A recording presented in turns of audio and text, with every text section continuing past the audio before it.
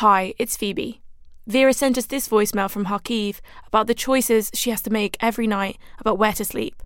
Hello, it's Vera, violin player from Kharkiv, Ukraine. Recently, I realized that even though I live in my own house, I haven't slept in my own room since the beginning of the war, since 24th of February.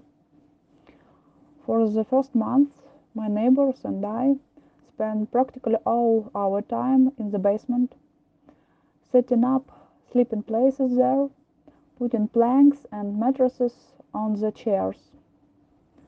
When our plumbing broke after the bombing and the pipes in the basement began to leak, we were forced to return to our flats, even though it was scary. We slept in the corridors on the floor. Now we have a two-wall rule.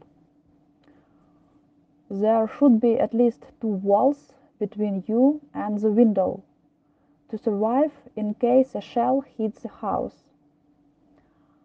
After another bombing near our house, which broke our window panes, we covered the windows with blankets and planks and boards.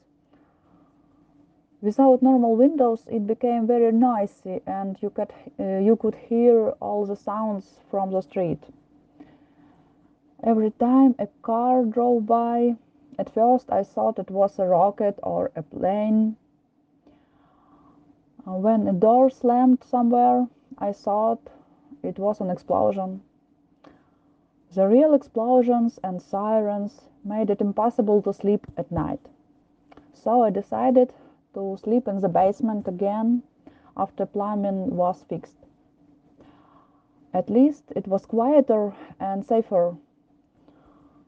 So last few weeks I slept in my basement. A few days ago, the bombing had diminished. There seemed to be no shooting in the city for 3 days, and I decided to finally sleep in my flat, in the corridor for now. But I also dreamt of going back to my room. My dad even decided to sleep in his room, but it was not a good idea.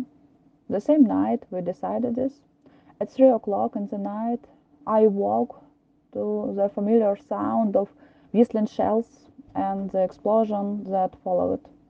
The bombing of the city continued.